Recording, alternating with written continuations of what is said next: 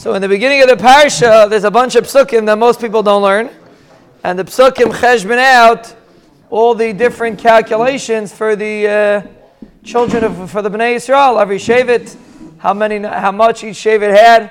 And Chazal point out an amazing thing, that which shevet had the most children. Chazal say Dan. If you make the calculation, Dan was substantially more than any other shevet in Klal Yisrael.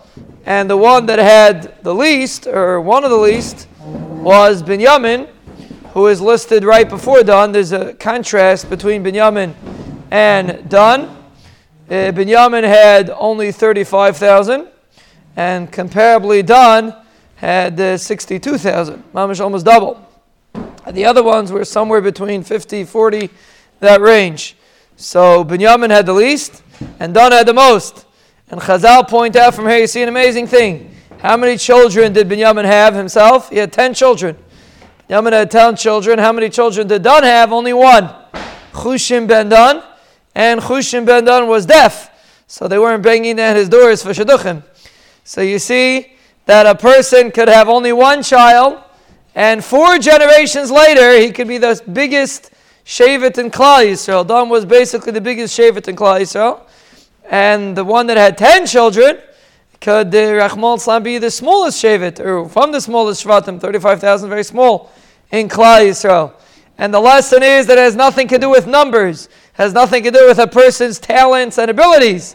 It has to do with their Rebbeinu Shalom, and that's why the Torah puts it like that, and they're specifically next to each other. Well, the calculation why they're next to each other could be for other reasons, because first we list Bnei Leah, then we list Bnei Rachel, then we list the Bnei Shvachis.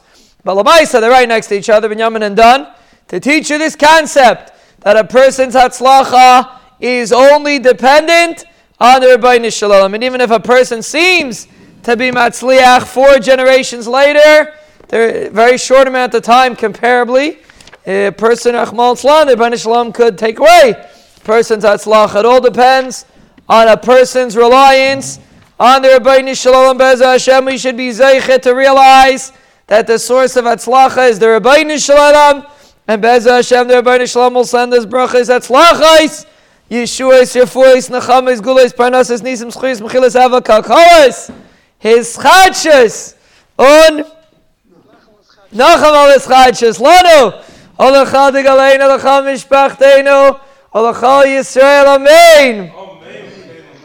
Amen.